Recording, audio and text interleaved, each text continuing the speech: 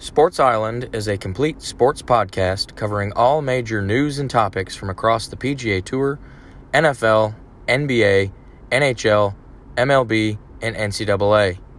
This podcast focuses on sports only, as political, racial, and social issues are not discussed. If you are a sports fan and are looking to stay up to date on all of the major news and topics from across the major sports, then Sports Island is truly your getaway destination. You're listening to the Sports Island Podcast with your host, Rick Mitchell.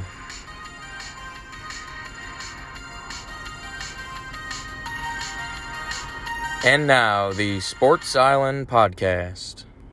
Hey everybody, and welcome back to another episode of the podcast. This is version 45 of the show, and it's a special episode because it is the 1-year anniversary of the Sports Island Podcast. The first episode that I did was published on June 24th of 2020, just a couple months after all the COVID outbreak and sports shutdown and all that. So, and man, I can't thank you guys enough for continuing to listen to this podcast. And I was just going back and thinking about all the wide range of topics that I've discussed over this last year and how much sports has changed in this past year, and we're slowly starting to get back to the way things were. But what a crazy last 12 months it's been, and I'm glad you guys have been there to support this podcast, and I hope you continue to do so. But that being said, we'll go ahead and jump right into this episode. It's another busy one for you.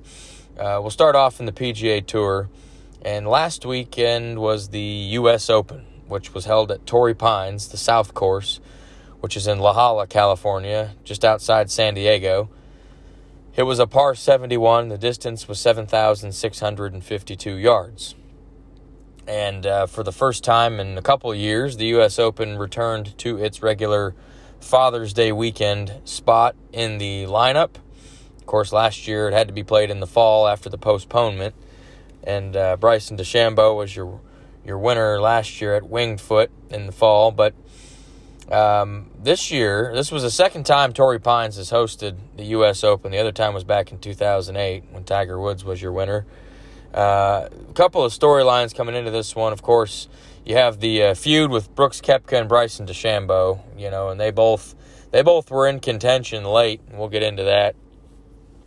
But Phil Mickelson, PGA Championship winner, this is the only major that he has not won, and he's finished as the runner-up 6 times in this thing. So he was looking to complete the Grand Slam. And then you had Patrick Reed, who actually won here at Torrey Pines a few months ago at the beginning of the year at the Farmers Insurance Open. So, and then Jon Rahm returned to the course after a 2-week COVID break. He actually had to sit out the final round of the Memorial Tournament after testing positive in the third round of the tournament. So he was well on his way to winning that. And in the second round of this tournament, Viktor Hovland actually had to withdraw from this U.S. Open with an eye injury. Now, he sustained this eye injury in his pre-second round warm-up. He hit a sand shot. Some sand got into his eye, and he never really got it out. He ended up starting his second round, played several holes, and then just withdrew due to his inability to see. He said it was actually pretty painful. But all in all, it was a very good competitive U.S. Open. The scores were kind of, we'll just get into it. The winner was Jon Rahm, 6 under par. And it was his first career major championship. It was the first U.S. Open victory by a Spanish golfer.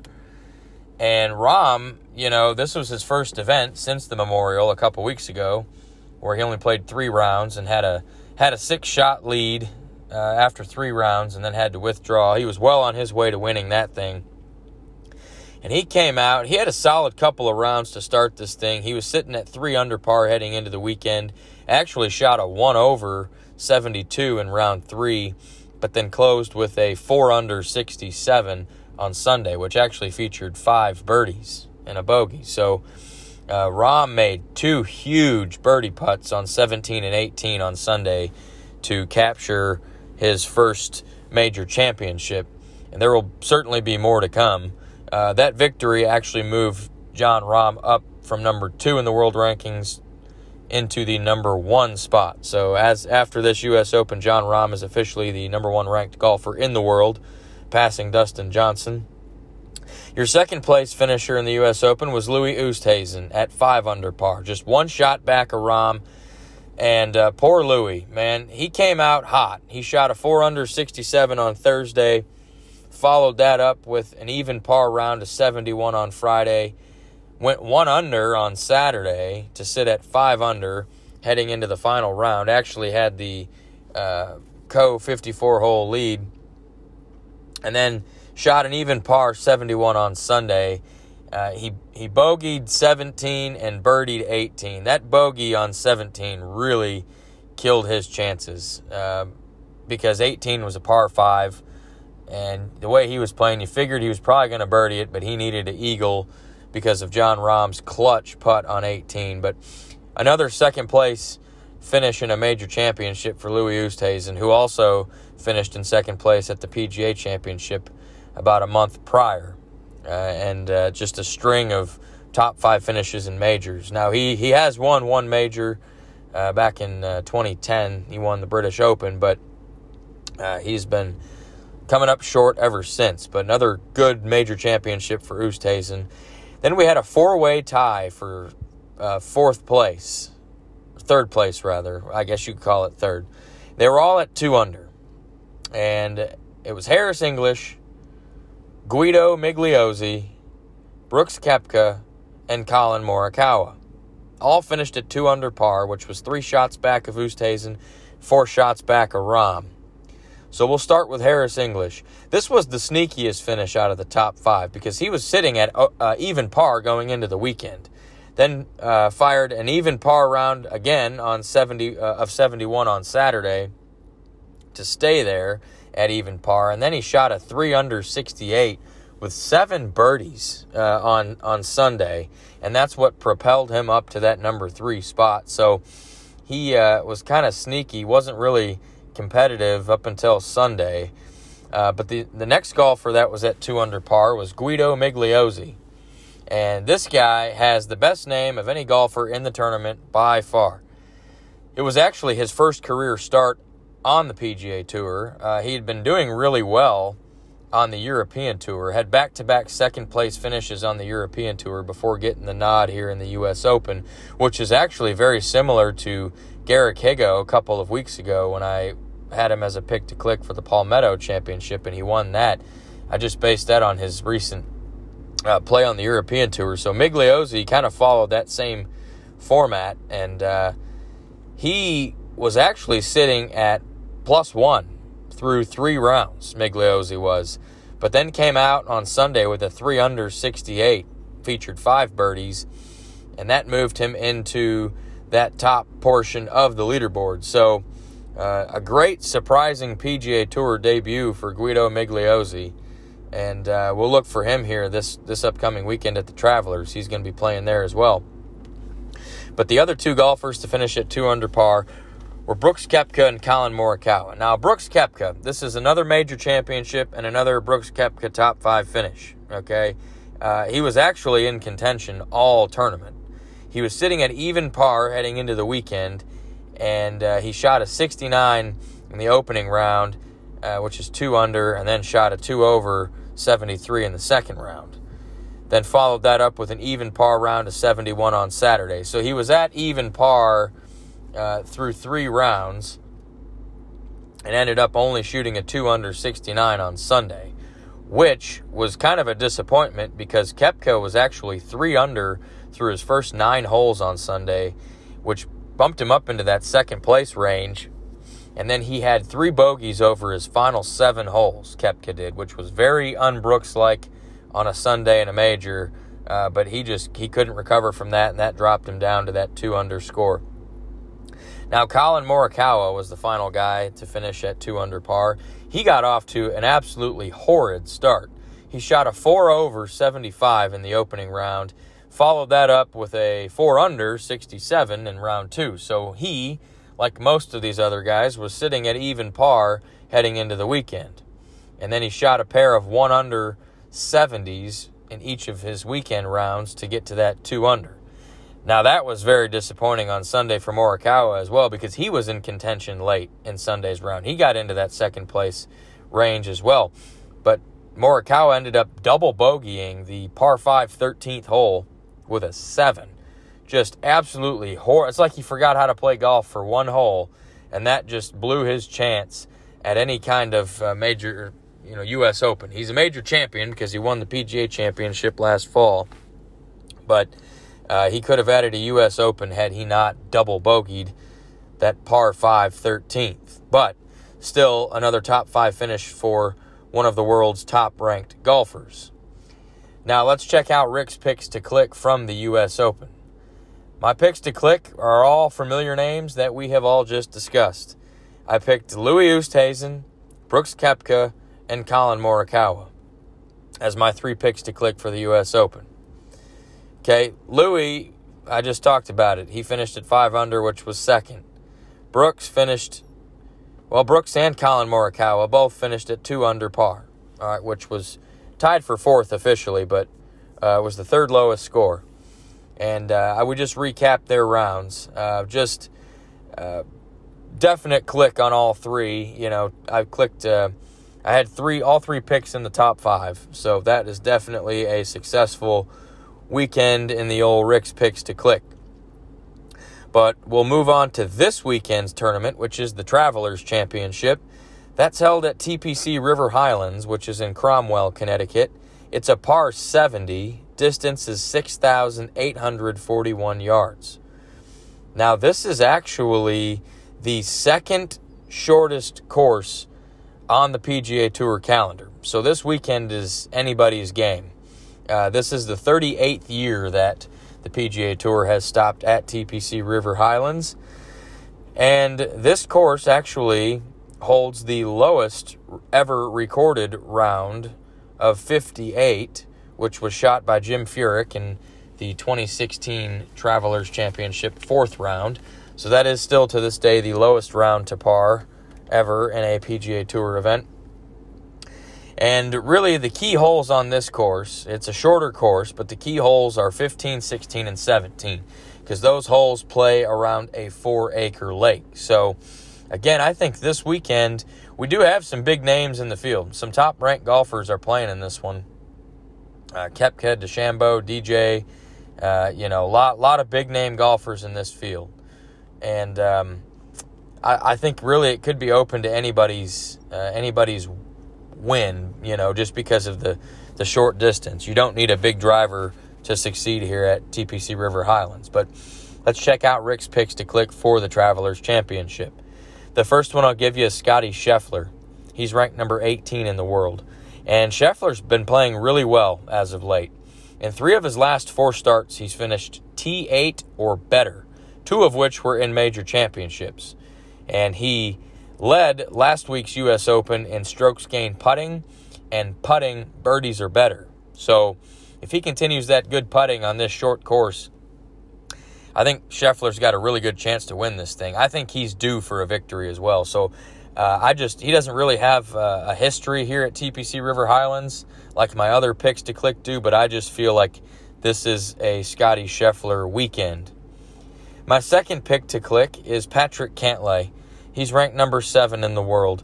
He's your current FedEx Cup points leader, and he followed up his win at the Memorial a couple weeks ago with a T15 at the U.S. Open last week.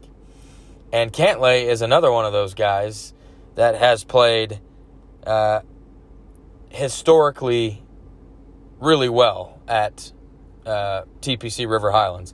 In fact, this is the 10-year anniversary that Patrick Cantlay was an amateur player in this Travelers Championship, and he shot a round of 60, which is the lowest ever recorded round for an amateur on PGA Tour history. So not only does this course hold the lowest ever round recorded, it holds the lowest amateur round ever recorded, and that was by Patrick Cantlay 10 years ago.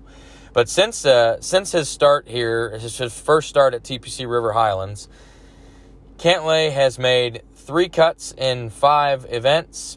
He's finished in the top 15 all 3 of those times, and all 3 of those have been since 2018. So he's dominated this course here recently. He's a top-ranked golfer, and give me Patrick Cantlay to certainly finish inside the top 25. Now, my final pick to click for the Travelers Championship is Bryson DeChambeau. He's ranked number 6 in the world, and he had a chance. He led the U.S. Open late on Sunday, but he stumbled a bit in the back 9 and cost himself a chance for back-to-back U.S. Opens. But he's still Bryson DeChambeau, and he still can hit it. And he's had really good success here at the Travelers Championship. He made his debut here at TPC River Highlands back in 2016. And since then, he's played 5 tournaments here. He's made the cut all 5 times, and he's finished inside the top 10 the last 3 years in 2018, 2019, and 2020. So 3 consecutive top 10 finishes here for Bryson, and his scoring average over those 5 events that he's played here is 67.7, which is, 3 under par, roughly. So I like for Bryson DeChambeau to certainly compete for a victory this week, but certainly finish inside that top 25. So it'll be a good weekend. We always have some excitement here at TPC River Highlands. It's a short course, but that should be plenty of good golf being played out there this weekend. But we'll move over to the National Hockey League and do an update in the Stanley Cup playoffs. It's the conference finals on both sides here, and the first series in the conference finals is the Tampa Bay Lightning versus the New York Islanders. Now, last week's episode, I predicted that Tampa Bay would win this series in 7 games. And when we left off last week, we had covered the first 2 games of this series. So we'll pick it up here in Game 3. And Game 3 was just a really close game. Tampa Bay got the scoring started about halfway through the first period, and the Islanders did not answer that goal until about 3 minutes left in the second period. But the tied game only lasted for about 2.5 minutes, because with 20 seconds left in the second period, Tampa Bay's goal-scoring machine, Braden Point, found the back of the net to give the Lightning a 2-1 lead. And then Andrei Vasilevsky, the Lightning goalie, just took care of the rest of it. He was a monster yet again. He stopped 27 of 28 New York Islanders shots, and Tampa Bay was able to hold off the Islanders' comeback and take Game 3 and a 2-1 series lead. But in Game 4, the Islanders came out ready to go, and they jumped out to a 3-0 lead and took that into the third period. But the Lightning got 2 quick goals about 3 minutes apart to cut the deficit to 1. The Islanders this time would hold off the Lightning in dramatic fashion to get a 3-2 victory to even the series at 2 games apiece. Now, I say dramatic because with about 3.5 seconds left, Tampa Bay Lightning defenseman Ryan McDonagh took the puck in from the point. He spun around an Islanders defenseman, great spin move, slid a backhander on net. And now Semyon Varlamov, the Islanders goalie, was out of position on this, and the puck was going in the net. And New York Islanders defenseman Ryan Pulock came sliding over out of nowhere to stop the puck just before it crossed the goal line. So that saved the game for the Islanders. The horn went off as he saved it. So Islanders win. Both teams had 30 shots on net. That was as close of a game as you can get. But after 4, this thing was tied at 2 games apiece. Now, Game 5, of course, when the series is tied, Game 5 is a huge game. And the Islanders perhaps forgot to show up because the Lightning got 3 goals in the first, 3 goals in the second, and 2 more goals in the third period. That is a total of 8 goals. And, the Islanders didn't score at all. So Tampa Bay won the game 8-0. Andrei Vasilevsky had 21 saves shutout. And Braden Point for the Lightning scored in his 8th consecutive game, which is approaching a record. Now, Game 6, of course, this is do or die for the Islanders, right? So they came out and they were ready to roll. The Lightning, they also were ready to play too because Brayden Point, who else, right? He got the scoring started late in the first period. 9th straight game with a goal. Definitely closing in on a record. And then Brayden Point assisted on an Anthony Cirelli goal late in the second to give the Lightning a 2-0 lead.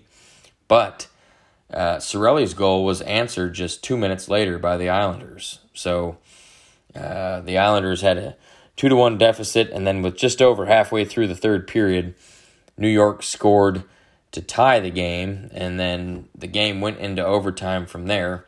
And now, just as we've seen in the playoffs so far throughout most of the series, quick playoff overtime games, right? So all the overtime games in the playoff have been pretty quick. This one was no different.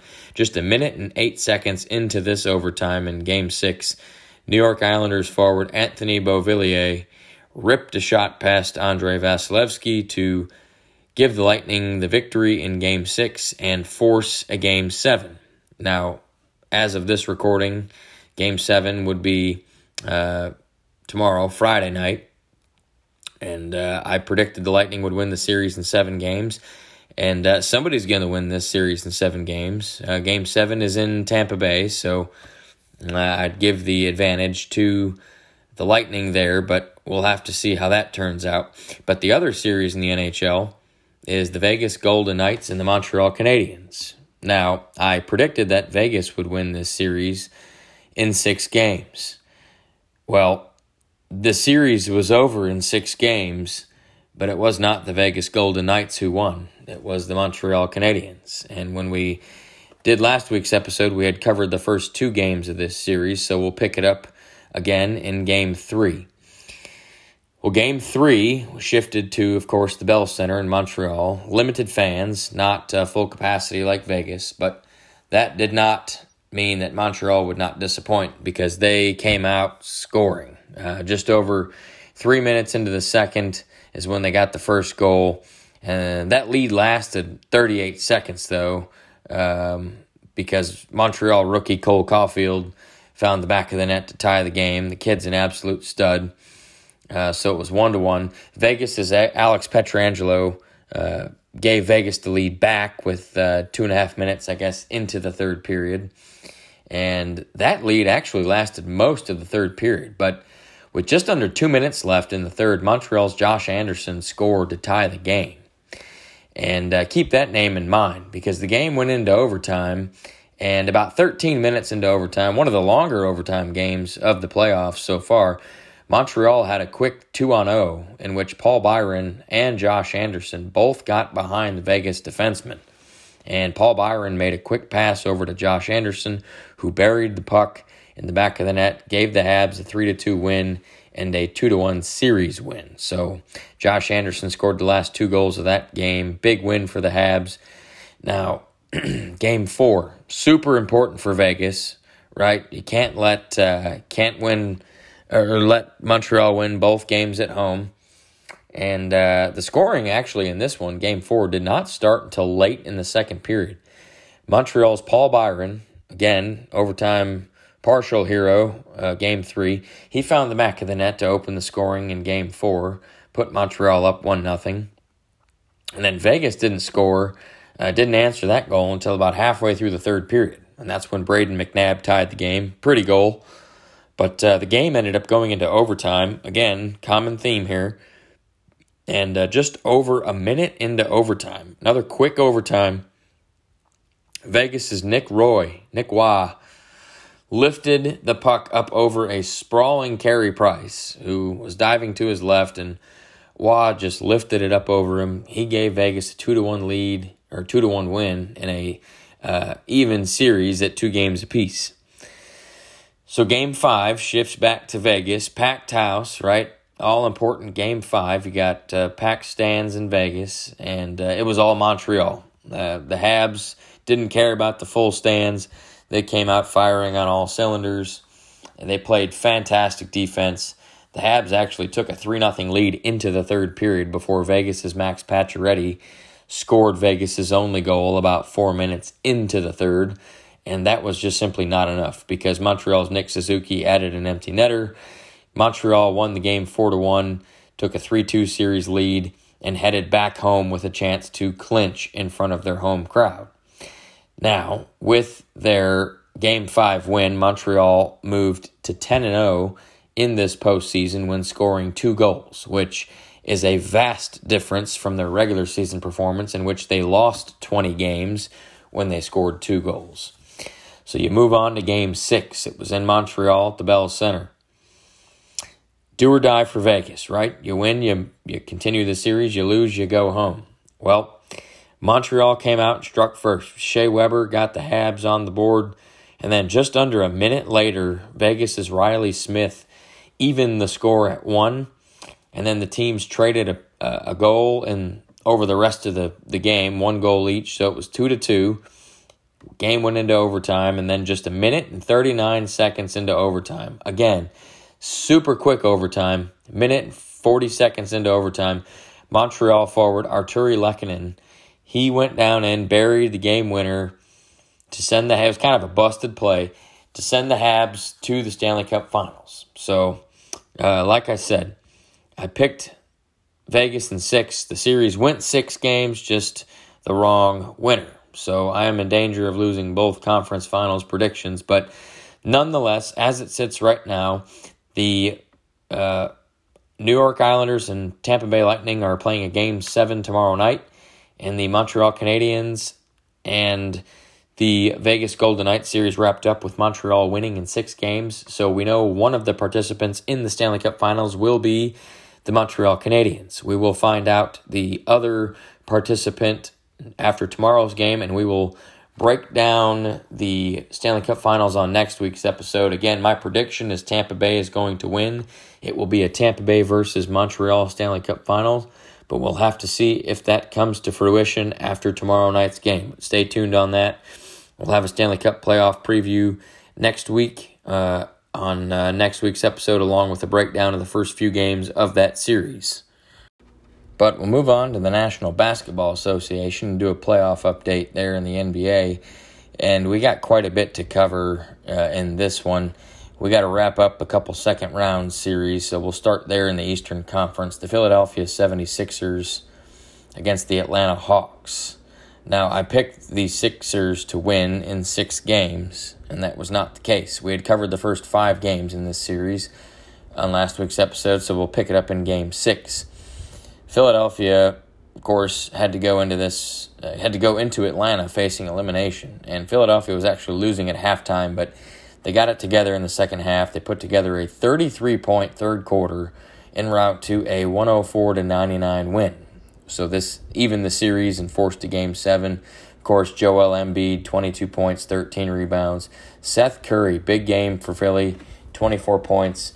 And then, of course, Trae Young, 34 points, 12 assists. And if there are any doubts about Trae Young's status in this league coming into the playoffs this year, this kid is a bona fide superstar. Now, Game 7 of that series was a good one. Went back and forth. It was in Philly, but in the end, Atlanta was able to quiet the home Philly crowd, come out with a 103-96 victory. Trae Young had 21 points, 10 assists, and Kyle Herter for Atlanta, 27 points. And for Philly, Joel Embiid, 31 points, 11 rebounds, and Tobias Harris, 24 points. And then Ben Flippin Simmons. Dude only had 5 points. That's 5 more points than I had in that game. And he's making a shitload of money to play in that game.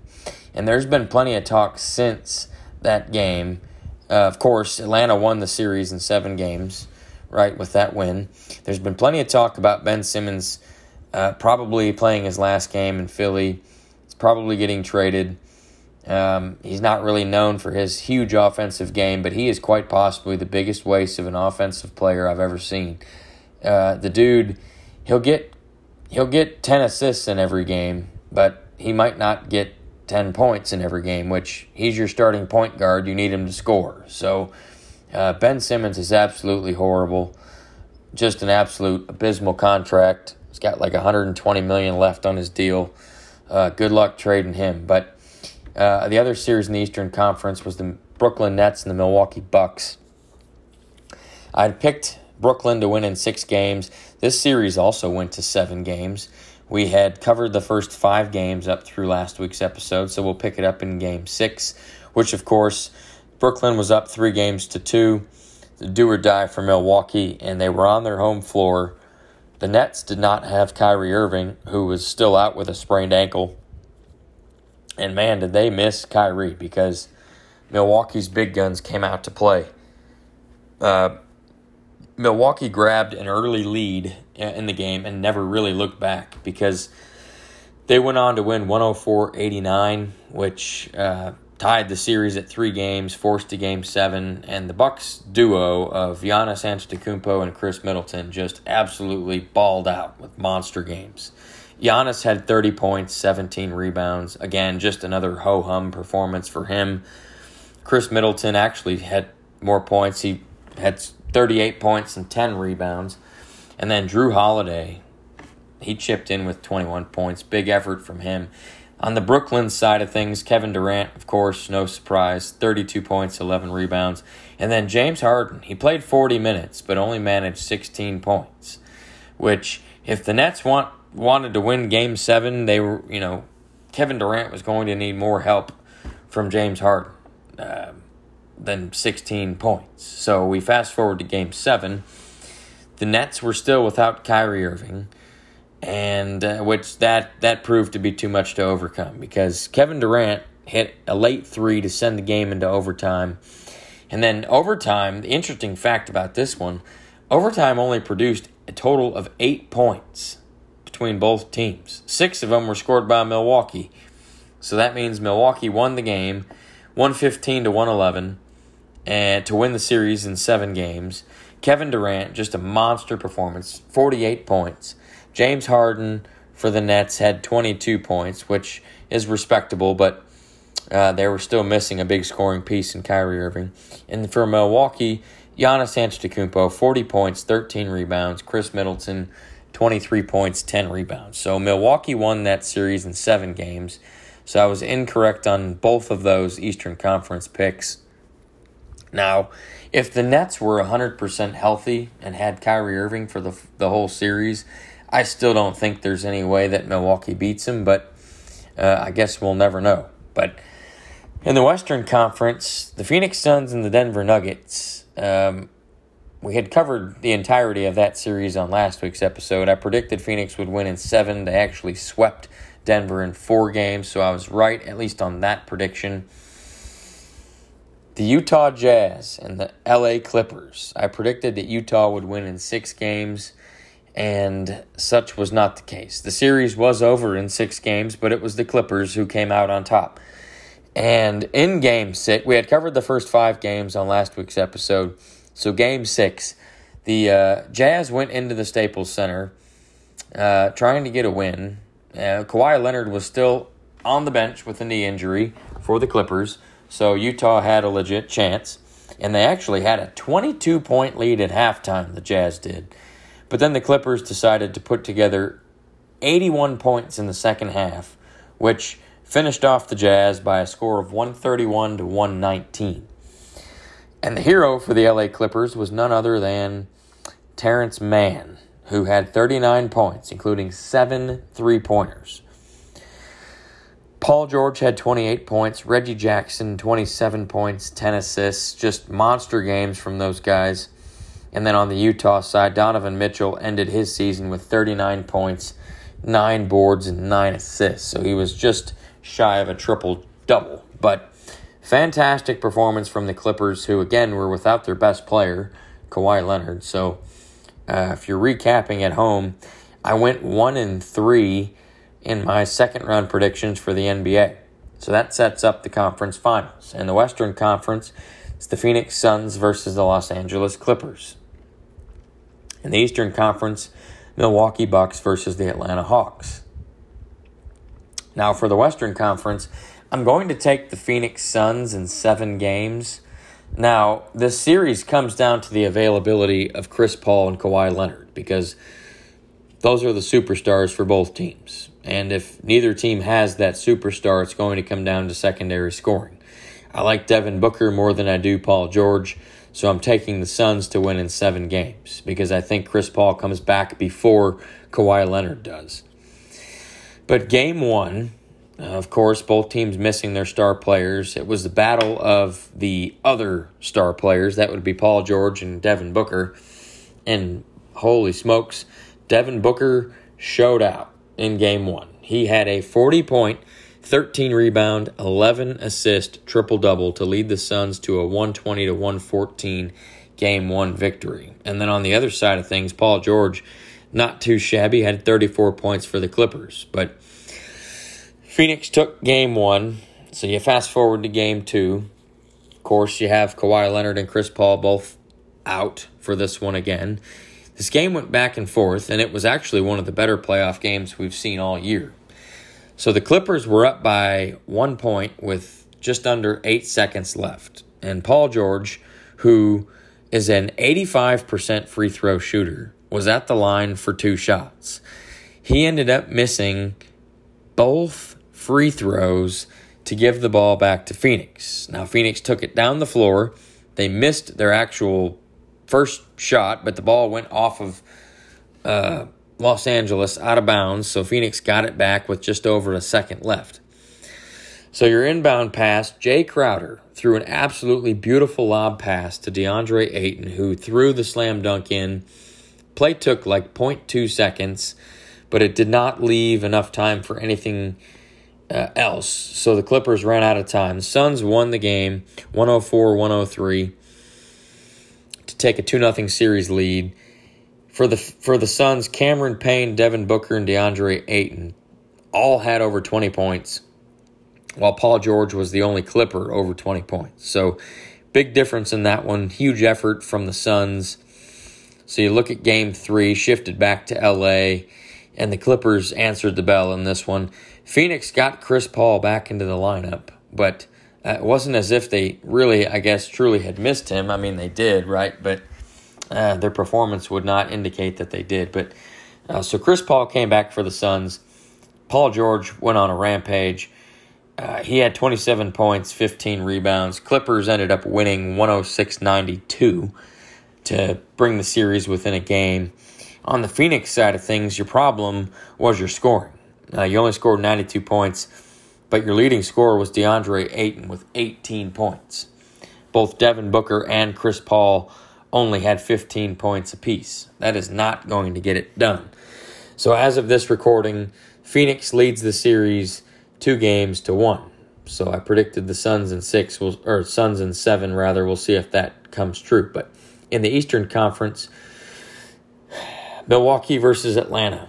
Atlanta's been the Cinderella story of the NBA playoffs thus far. And Trae Young has blossomed into an absolute superstar in this league. Top 10 player in the league. I think you can safely put him in there.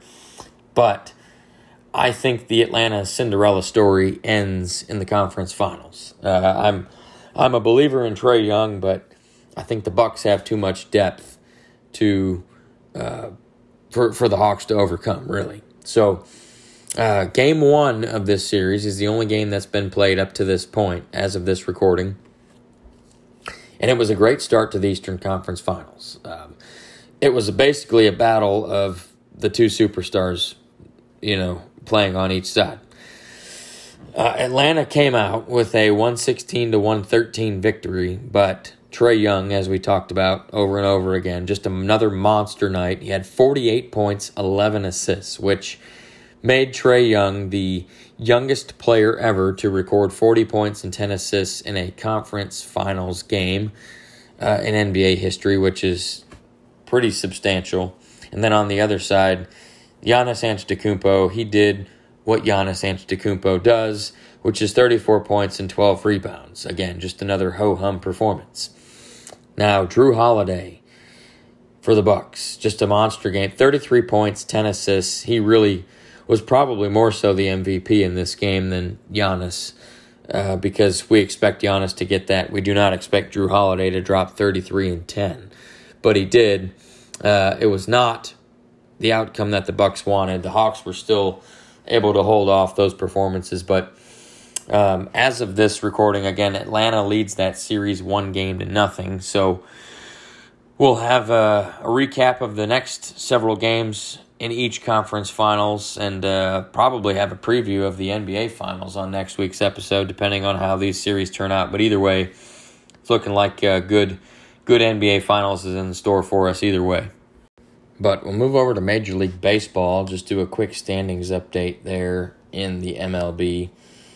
And we are roughly 75-ish games. I think every team's played around 75 games. So we are approaching the halfway point of the Major League Baseball season. Not quite there at the moment, but by next week's episode, we will officially be at the halfway point of the MLB season. But for now, let's just get into it. The National League East, start off there.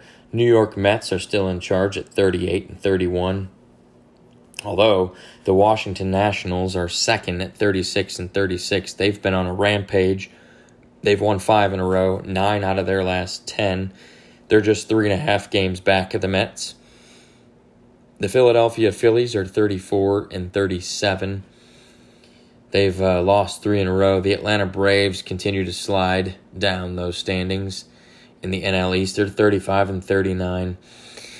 And the Miami Marlins are 31-43. They've only won twice in their last 10. I don't believe them to be any real threat to the playoffs like they were last year. But in the National League Central, Milwaukee Brewers still up top there, 42-33. They are just a half a game in front of the Chicago Cubs at 41-33.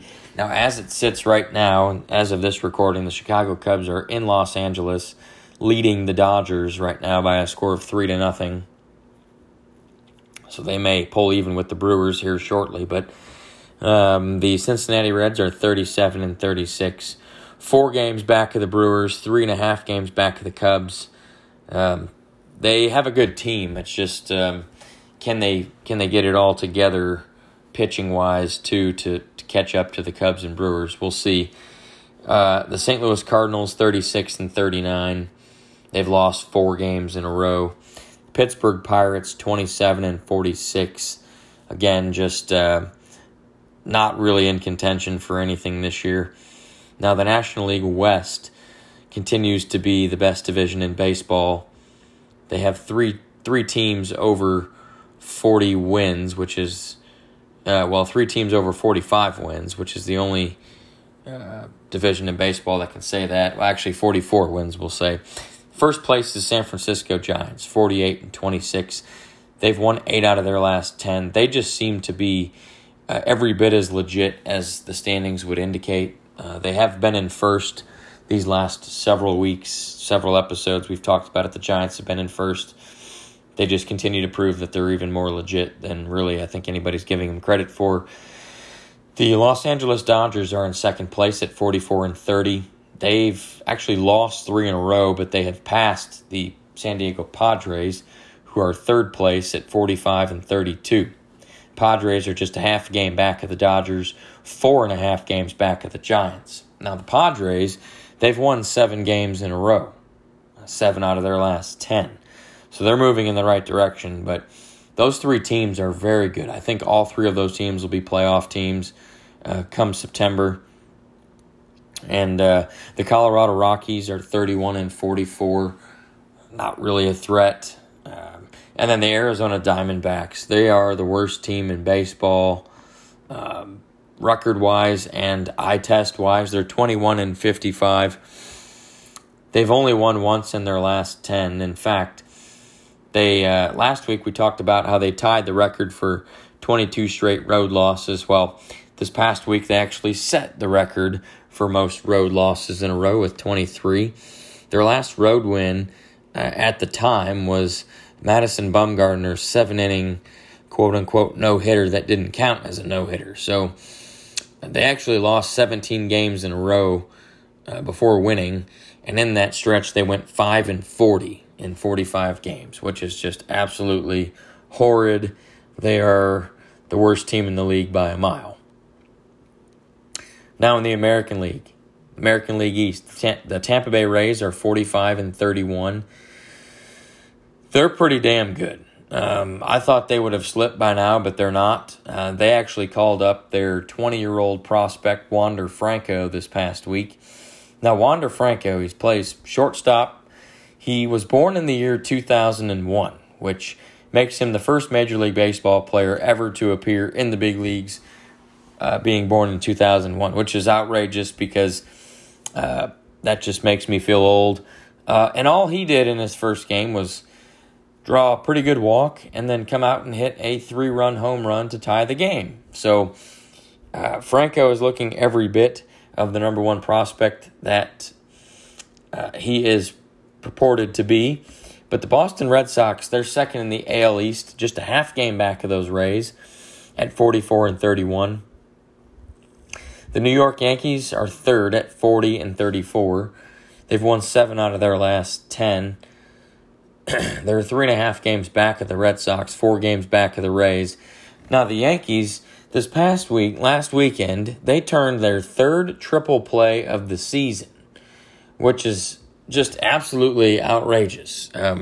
Triple plays are hard to come by, but the Yankees have had 3 of them thus far in the first 70 games, really, because it happened last weekend. So in the first 70 games, they turned 3 triple plays.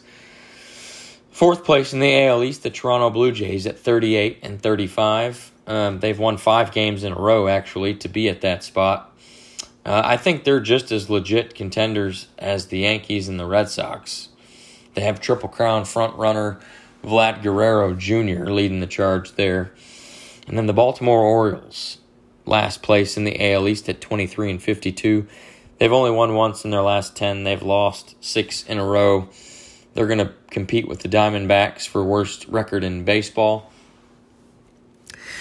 Now, in the American League Central, the Chicago White Sox. Again, this is probably the 4th week in a row that the White Sox have been atop the AL Central. They're looking pretty good. 44-30 is their record. Second place is the Cleveland Indians, 41-31. They're 2 games back of Chicago. They've won 7 out of their last 10, so they're going in the right direction. The Kansas City Royals are 33-40. Detroit Tigers 32-43. And the Minnesota Twins 31-43. They seem to just be stuck in that last place spot, which is surprising because they have decent pitching and a decent lineup, more so than Detroit, frankly, in Kansas City. So we'll see if the Twins can get out of that last place spot, but they've been kind of camped out there these last 3 or 4 weeks as well. But over in the American League West, the Houston Astros, they're 47-28. They've passed the Oakland A's. They have won 11 games in a row. The Astros are playing really good baseball right now. Would not want to play them. Winners of 11 in a row, just looking like the Astros from a couple years ago. Those Oakland A's that I just mentioned, they're second. They're 2 games back of Houston. They're 46-31. The Seattle Mariners are third place. They've kind of been stuck in third place there. They're 39-37. They've actually won 8 out of their last 10 games, but they're 8.5 games back of the Astros. Fourth place is the Los Angeles Angels. They're 36-38. They've lost 3 in a row. But they do have Shohei Ohtani, who just continues to amaze us, both as a hitter, smashing home runs. He's committed to the home run derby already. And then, of course, as a pitcher as well. And then last place in the American League West, my Texas Rangers, 27-48. 20 games back of the Astros. They've only won twice in their last 10 games. It's been painful this year to be a Texas Rangers fan, but at least they are not the worst team in baseball. So they got that going for them. But like I said, next week's episode will be halfway through the regular season in Major League Baseball. So we'll do another standings update and get some more news regarding the All-Star game in that episode. But we'll move on to our segment called Around the Island, and that is where we do some quick news topics from across the various sports. And we'll start off in the National Football League. some interesting news out of the NFL. They announced this week that they are going to begin the bid process for cities to host the annual NFL scouting combine that takes place every spring before the NFL draft. And that's going to begin in 2023, so a couple years from now. The combine has been held in Indianapolis, Indiana, every year since 1987, with I guess last year being the exception. Only the medical portion was held there, of course, due to the pandemic. They didn't work out there. Every college had their pro days. But since 1987, with the exception of that weird COVID year, the NFL Combine's been in Indy. And the 2022 NFL Combine is scheduled to be in Indianapolis as well. But starting in 2023, Indianapolis is going to have some competition. Of course, Indy is expected to make a bid to continue to host the event, but other cities will begin bidding for that spot. Now, all of the NFL teams have the opportunity to let the NFL know whether they are interested in hosting the combine or the draft or any Super Bowls or anything like that. So I'm sure the NFL is going to get some inquiries, certainly for the combine, because that is quite the spectacle for teams and scouts.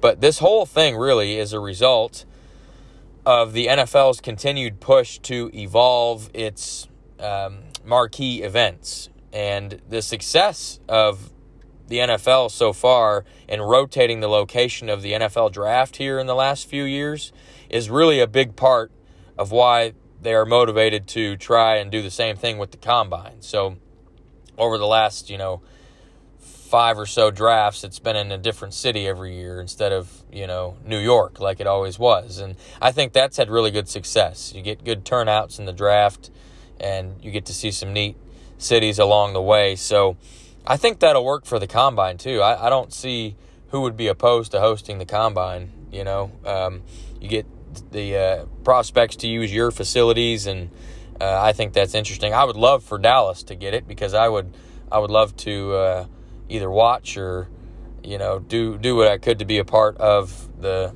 spectator portion of the NFL Combine if it ever came down here. But move on to the National Basketball Association. A couple of big pieces of news out of the NBA this past week, aside from the playoffs, of course. There was a big trade that went down that involved the Boston Celtics and the Oklahoma City Thunder. Well, the Celtics, they traded Kemba Walker, the 16th overall pick in this year's draft, and a second-round pick in the 2025 draft to the Oklahoma City Thunder in exchange for Al Horford, Moses Brown, and a second-round pick in the 2023 draft. This trade gives the Oklahoma City Thunder 18, yes, count them, 18 first-round picks over the next 7 drafts. That is just outrageous. That means they have more than 2 first-round picks every year for the next 7 drafts. That's enough for damn near 3 basketball teams worth of first-round picks that the Thunder have. So, talk about a rebuild. That is clearly what is going on there in Oklahoma City. But a couple of big coaching announcements. The first one is a vacancy, and my Dallas Mavericks head coach Rick Carlisle informed the Mavericks this past week that he is not going to be returning to the Mavericks this next season. And this came just a couple days after general manager Donnie Nelson was relieved of his duties as general manager.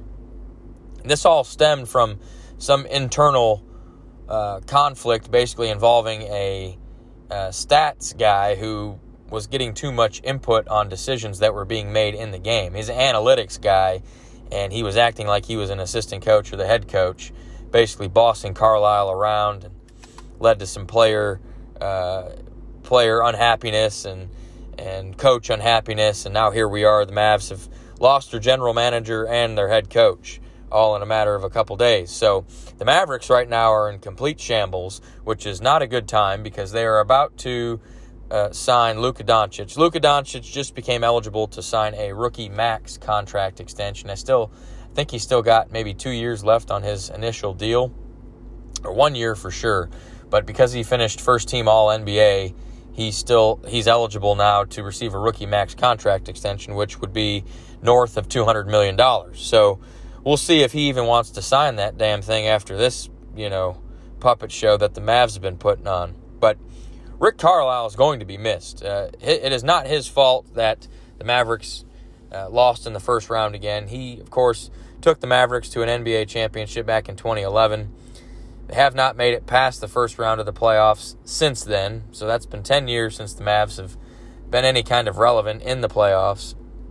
Carlisle actually had 2 years left on his contract, and he did mention on his way out that this departure is strictly his doing and not the team's. But from that vacancy over to a coaching hiring, the Boston Celtics. They have found their new head coach. They announced that they are hiring Brooklyn Nets assistant coach Ime Udoka to be their new head coach. Now, prior to coaching as an assistant in Brooklyn, Udoka was actually an assistant coach under Greg Popovich and the San Antonio Spurs for 7 seasons. After that, he went to the Philadelphia 76ers and became an assistant coach under Brett Brown. Also, under his resume, Ime Udoka has coached Team USA men's basketball in the 2019 FIBA World Cup. So, on that 2019 FIBA World Cup team were current Boston Celtics players Jason Tatum, Jaylen Brown, and Marcus Smart.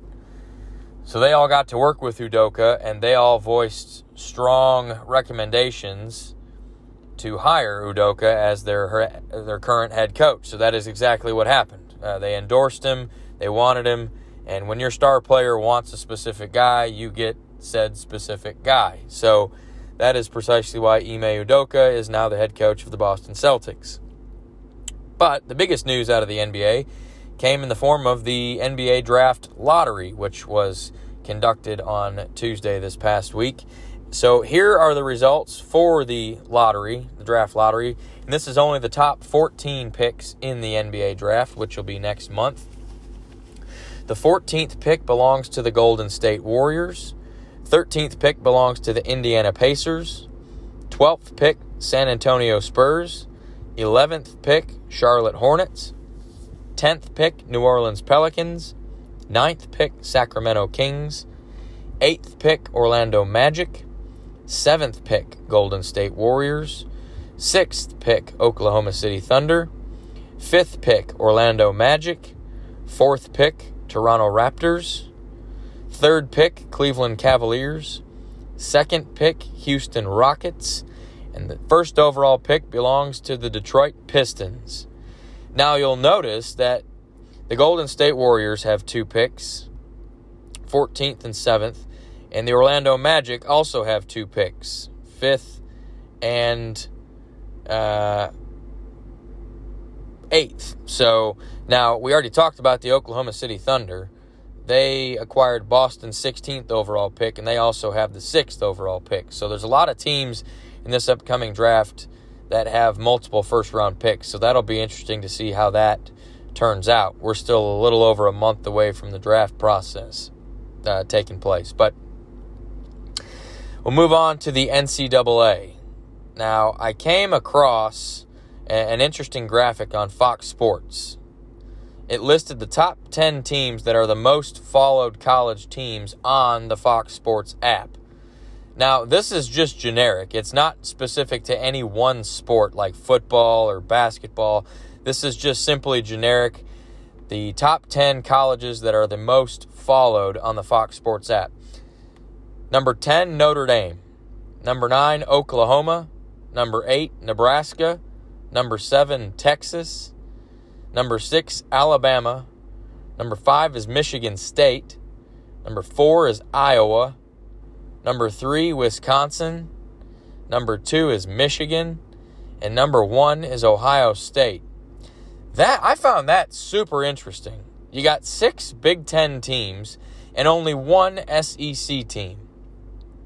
And Clemson wasn't anywhere on there, which I thought was almost fraudulent. I don't understand how programs that haven't been relevant in years are in that. Like Nebraska. They have been absolute trash for the better part of the last, decade, probably, really. The rest of those teams are all relevant. Michigan State, not so much anymore, but they've had a few good bowl appearances here lately. But, very surprising. 6 out of those top 10 most followed teams are Big Ten teams, and only one SEC team. I figured it would have been the opposite. I figured SEC would have had more than any other conference, but that's not the case. Now, also on Fox Sports, another graphic I came across was dealing with cover athletes for video games. Of course, last week I mentioned the Madden 22 cover athlete is split between Tom Brady and Patrick Mahomes. Well,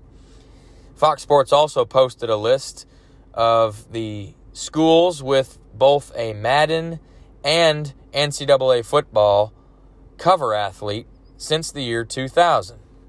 There's 8 schools that have had both an NCAA football cover athlete back before that video game stopped being made, and a Madden cover athlete.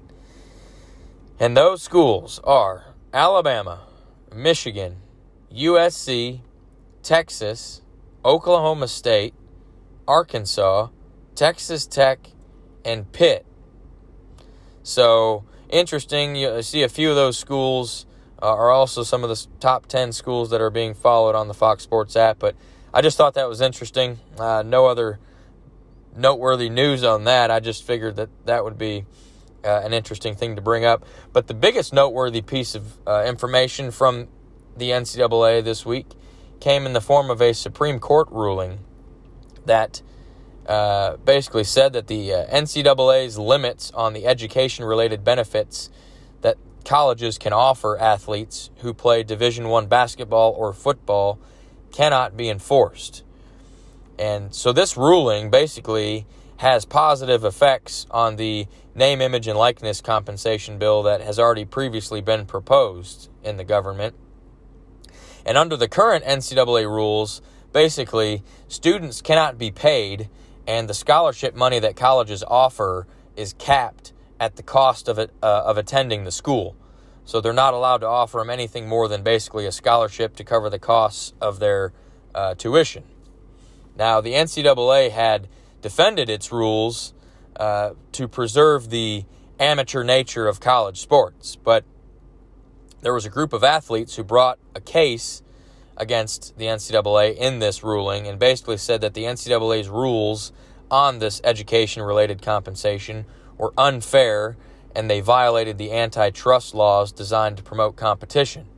And so the Supreme Court ruled in favor of that, of those group of athletes, which is good because, again, I've said before when I've mentioned it on previous episodes, the name, image, and likeness thing, I don't think college athletes should get paid to be an athlete by itself. However, if they sell their jerseys or if they sign autographs, they ought to be able to make money off of their name, image, and likeness. So I don't see an issue with that. I think, America's all about living the American dream and trying to be as prosperous as possible. So as long as the schools aren't paying them a salary to play because they're getting a free education, then I think the athletes should be free to make money on whatever extracurricular items that they have their name on. So interesting development there. That is certainly good news for the name, image, and likeness bill, and we'll have to continue to see how that moves along here in the court proceeding. But that's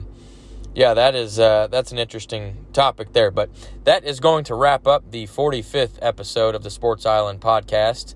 Again, this was the 1-year anniversary episode, so thank you all for being a part of the show and taking time out to listen to it and continue to listen to it over the course of this past year. It means a lot to me, and I hope you enjoy the information that you guys get from this podcast. But we got another busy week. The conference finals in the NHL are going to be wrapping up.